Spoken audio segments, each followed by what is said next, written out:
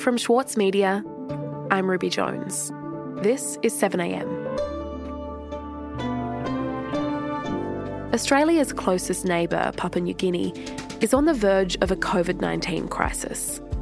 Case numbers have doubled in the past 2 weeks, and thousands of people in the country are now infected, pushing the local health system to the brink. To try and contain the outbreak, new isolation measures have been announced. Concerns about COVID-19 spreading to high-risk communities in the Torres Strait have led the Australian government to restrict travel from Papua New Guinea. Today, the Saturday paper's world editor Jonathan Pearlman on the danger facing Papua New Guinea and whether it can be avoided.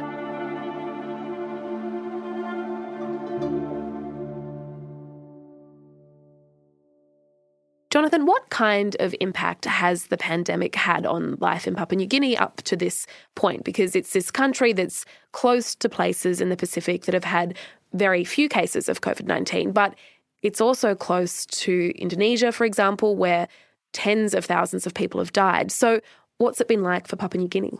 So the first cases in Papua New Guinea arrived around the same time as they were starting to arrive in Australia and across the Pacific. It was back in March. I think the first case was a mine worker from Australia who was working in PNG and had been holidaying in Europe.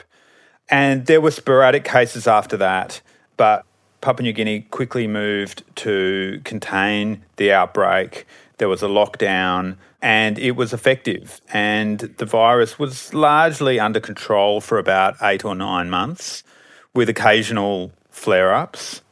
But then things started to change very quickly. Now, to closer to home, Australia's been doing incredibly well on COVID-19 and much of the Pacific has been as well. But unfortunately, cases have surged in recent days in Papua New Guinea.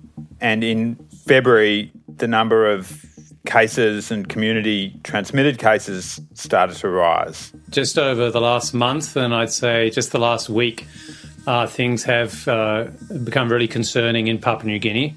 The current surge in numbers is believed to have been exacerbated by the 2-week mourning period that's occurred recently across the country for Sir Michael Somare, who died in late February. A full house to farewell a Grand Chief.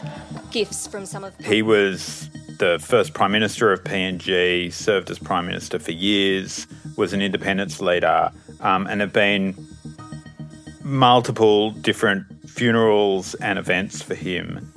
We pray to long repose, long soul, long Sir Michael Thomas Somare. By God, he can welcome him. But health experts were trying to get the government to cancel a state funeral, and the government didn't. Thousands packed the stadium and even more gathered outside. People were asked to wear masks, but few did. And since then, really, the virus has just taken off.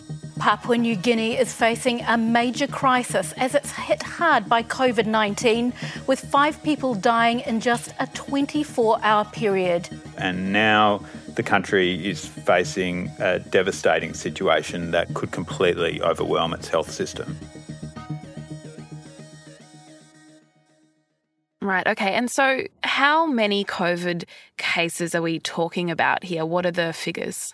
Look, officially, Papua New Guinea has recorded over 2,400 cases as of last week, which sounds quite low for a country with a population of around 9 million people.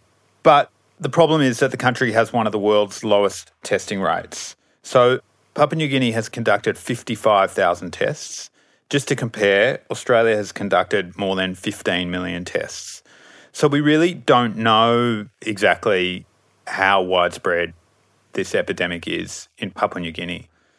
And there are concerns that actually rates might be staggeringly high.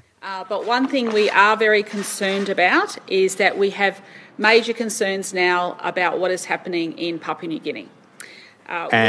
Those concerns really were increased last Monday when Queensland's Premier Anastasia Palaszczuk revealed that the state health authorities had conducted some testing for Papua New Guinea. We have been assisting with some tests in Papua New Guinea, and out of the 500 tests that our health authorities have done for Papua New Guinea, 250 have come back positive. So this is a real concern.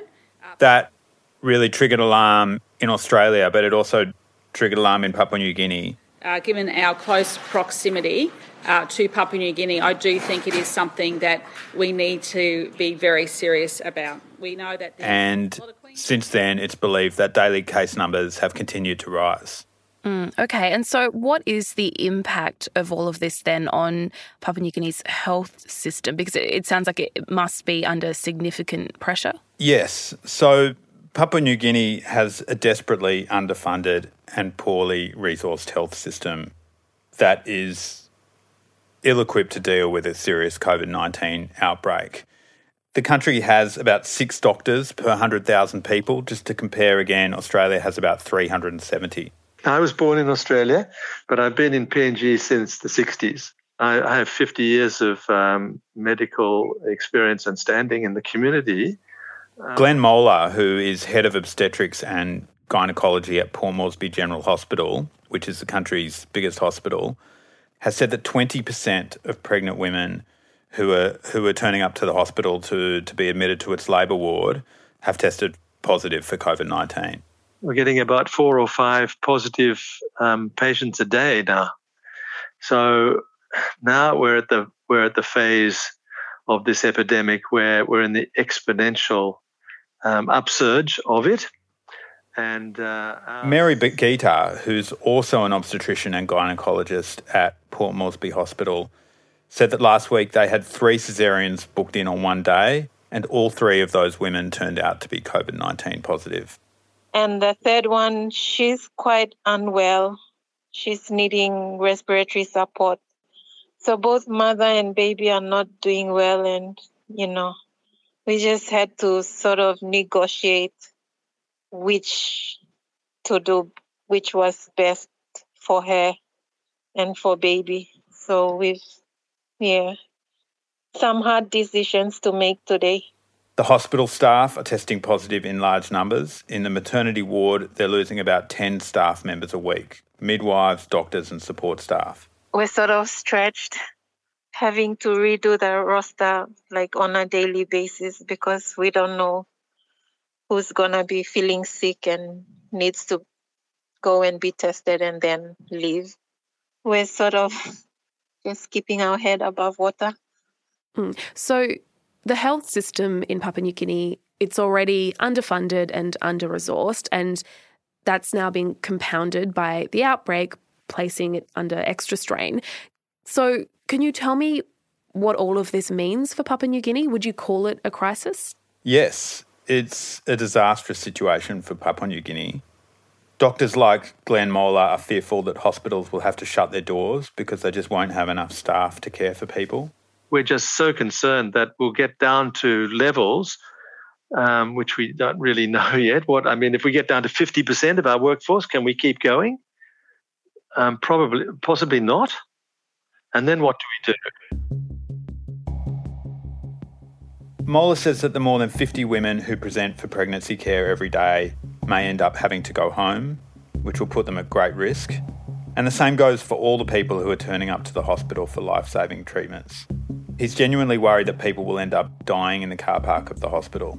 And at what point is it just, or people will just collapse with exhaustion or not come to work because they can't cope anymore? And at that point, you just close the doors, don't you? And then there'll be chaos, of course.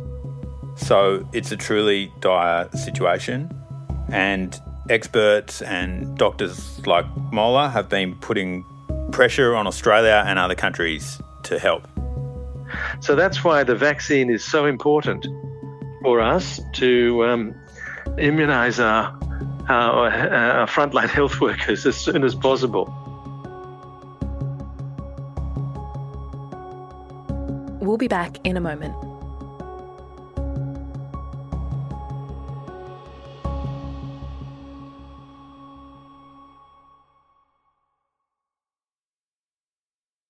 The City of London in Andrew O'Hagan's latest novel is crumbling.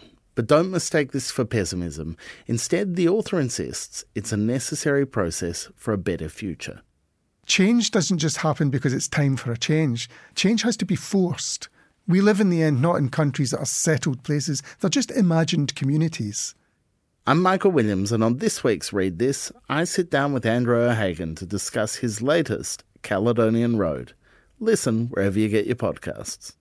This year, the Saturday paper celebrates 10 years as Australia's leading independent newspaper. In that time, it's built a peerless reputation for quality journalism, for telling stories that are ignored elsewhere. It's the essential account of the week in politics, culture, and news. When you read the Saturday paper, you don't need to read anything else. Subscribe today from just $2.10 per week. Visit thesaturdaypaper.com.au/subscribe. The Saturday Paper, the whole story. Jonathan, the government in Papua New Guinea has been asking Australia for support. So what has our federal government announced in response? Well, good morning, everyone. I'm joined by Minister Payne and Minister Seselja, the Minister for the Pacific. Of course, yes, so the first thing that the government in Australia announced was that they were scaling back flights from Papua New Guinea into Australia to try to contain the spread of the virus in Australia. Now, it is also true that the escalation of issues with the virus in Papua New Guinea presents very real risks to Australia as well. This is a matter that... And then responding to calls to get vaccines to Papua New Guinea. Our government will also be moving immediately to gift 8,000 doses of our COVID-19 vaccine stocks. Morrison announced that Australia would send 8,000 doses of the vaccine to the country. They will come from Australia's supply, but in addition to that, Australia plans to source 1 million doses from the AstraZeneca supply that it's contracted to receive. It's going to send 1 million of those doses to Papua New Guinea. We've contracted them. We've paid for them. And we want to see those vaccines come here so we can support our nearest neighbour, PNG, deal with their urgent needs in our region. And we'll be seeking... Australia's also sent a small team of doctors to Papua New Guinea this week to assess the situation. It's helping to set up some testing centres. It's providing more than 1 million masks, 200 ventilators and other protective equipment. They're our family, they're our friends, they're our neighbours, they're our partners. They have always stood with us and we will always stand with them. This is in Australia's interests and is in our region's interests.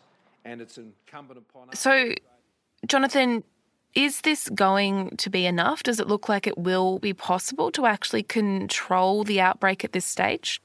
Well, some aid groups have praised Australia's response, but others say that more supplies are going to be quickly needed. There are calls for at least 12,000 doses more to be sent to Papua New Guinea immediately so that its frontline health workers can be immunised. And getting the vaccines there is only one part of the solution. So the PNG government faces a monumental logistical task of distributing vaccines to a country. It's a difficult country to reach large parts of the population in. This is a country with more than 800 languages, with remote areas that have little road access, no internet access, little communication access. So reaching parts of Papua New Guinea is going to be extremely difficult. And for months, health experts and aid groups have been warning that the national and state authorities in Papua New Guinea need to develop a plan for working together and coordinating the rollout. And there's no evidence that such plan has yet been developed. Right. And so while they wait for the vaccine, then what are doctors on the ground saying? People like Glenn Moeller and Mary Begida, what are they telling you about the situation at the moment? Mary says that staff numbers are dwindling and that they're losing more people every day. So we're left with 6 residents and registrars. We have about 17 registrars, and we've had 4 who've needed to go in quarantine. And our consultant team of 7, 2 of them are quite senior, so we sent them away. Glenn is one of the consultants who the hospital staff sent away. They actually sent me away because I'm 74, and they said, go and get vaccinated. Yeah, at that point last week, there was no news at all about when our first lot of vaccine would arrive. People were talking about April. And there's really serious concerns about how quickly this could spiral. In the time it would take to get enough vaccines to Papua New Guinea and deliver them to the community, the virus could just keep spreading. The one saving grace at the moment is that the outbreak seems mainly confined to cities where younger people tend to live. The population's younger and healthier and more able to deal with an outbreak as well. Cities are where the better medical services are. But the fear is that this could get out of the cities into villages and remote areas where the bulk of the population is and where a lot of the population is older and more vulnerable. And that's when we could start seeing really rising numbers of deaths. All our old people, our grandparents, are in the villages. So once this infection gets out into the rural areas, then it's going to be a disaster for all our grandparents. So, yeah, we'll keep thinking of us in PNG Place because we are our nearest neighbour, a couple of 100 metres north of the Torres Strait, and we're not going away. We'll be your nearest neighbours forever. So I think it shows just how serious this outbreak is and explains why the Papua New Guinea government is so concerned about it and why countries like Australia are starting to respond. Jonathan, thanks for your time today. Thanks, Ruby. By Monday, there were over 3,000 cases of COVID-19 recorded in Papua New Guinea. 70% of people reporting to hospital with cold or flu symptoms have been testing positive. New measures have been introduced to curb the spread of the virus. Restrictions on travel around the country have been implemented, as well as caps on the number of people on public transport and at public gatherings. Those restrictions came into effect yesterday.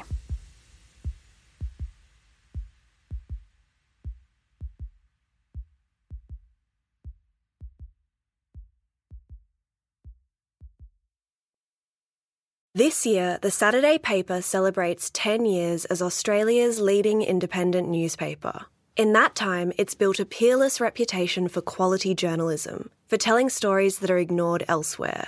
Subscribe now at thesaturdaypaper.com.au/subscribe. Also in the news, in New South Wales, nearly 20,000 people have so far been evacuated from their homes due to flooding. The mid-north coast of New South Wales is the most affected area, and some regions have seen almost 900 millimetres of rain in 6 days. The floods have led the Insurance Council of Australia to declare an insurance catastrophe with more than 5,000 claims lodged over the weekend. I'm Ruby Jones. This is 7am. See you tomorrow.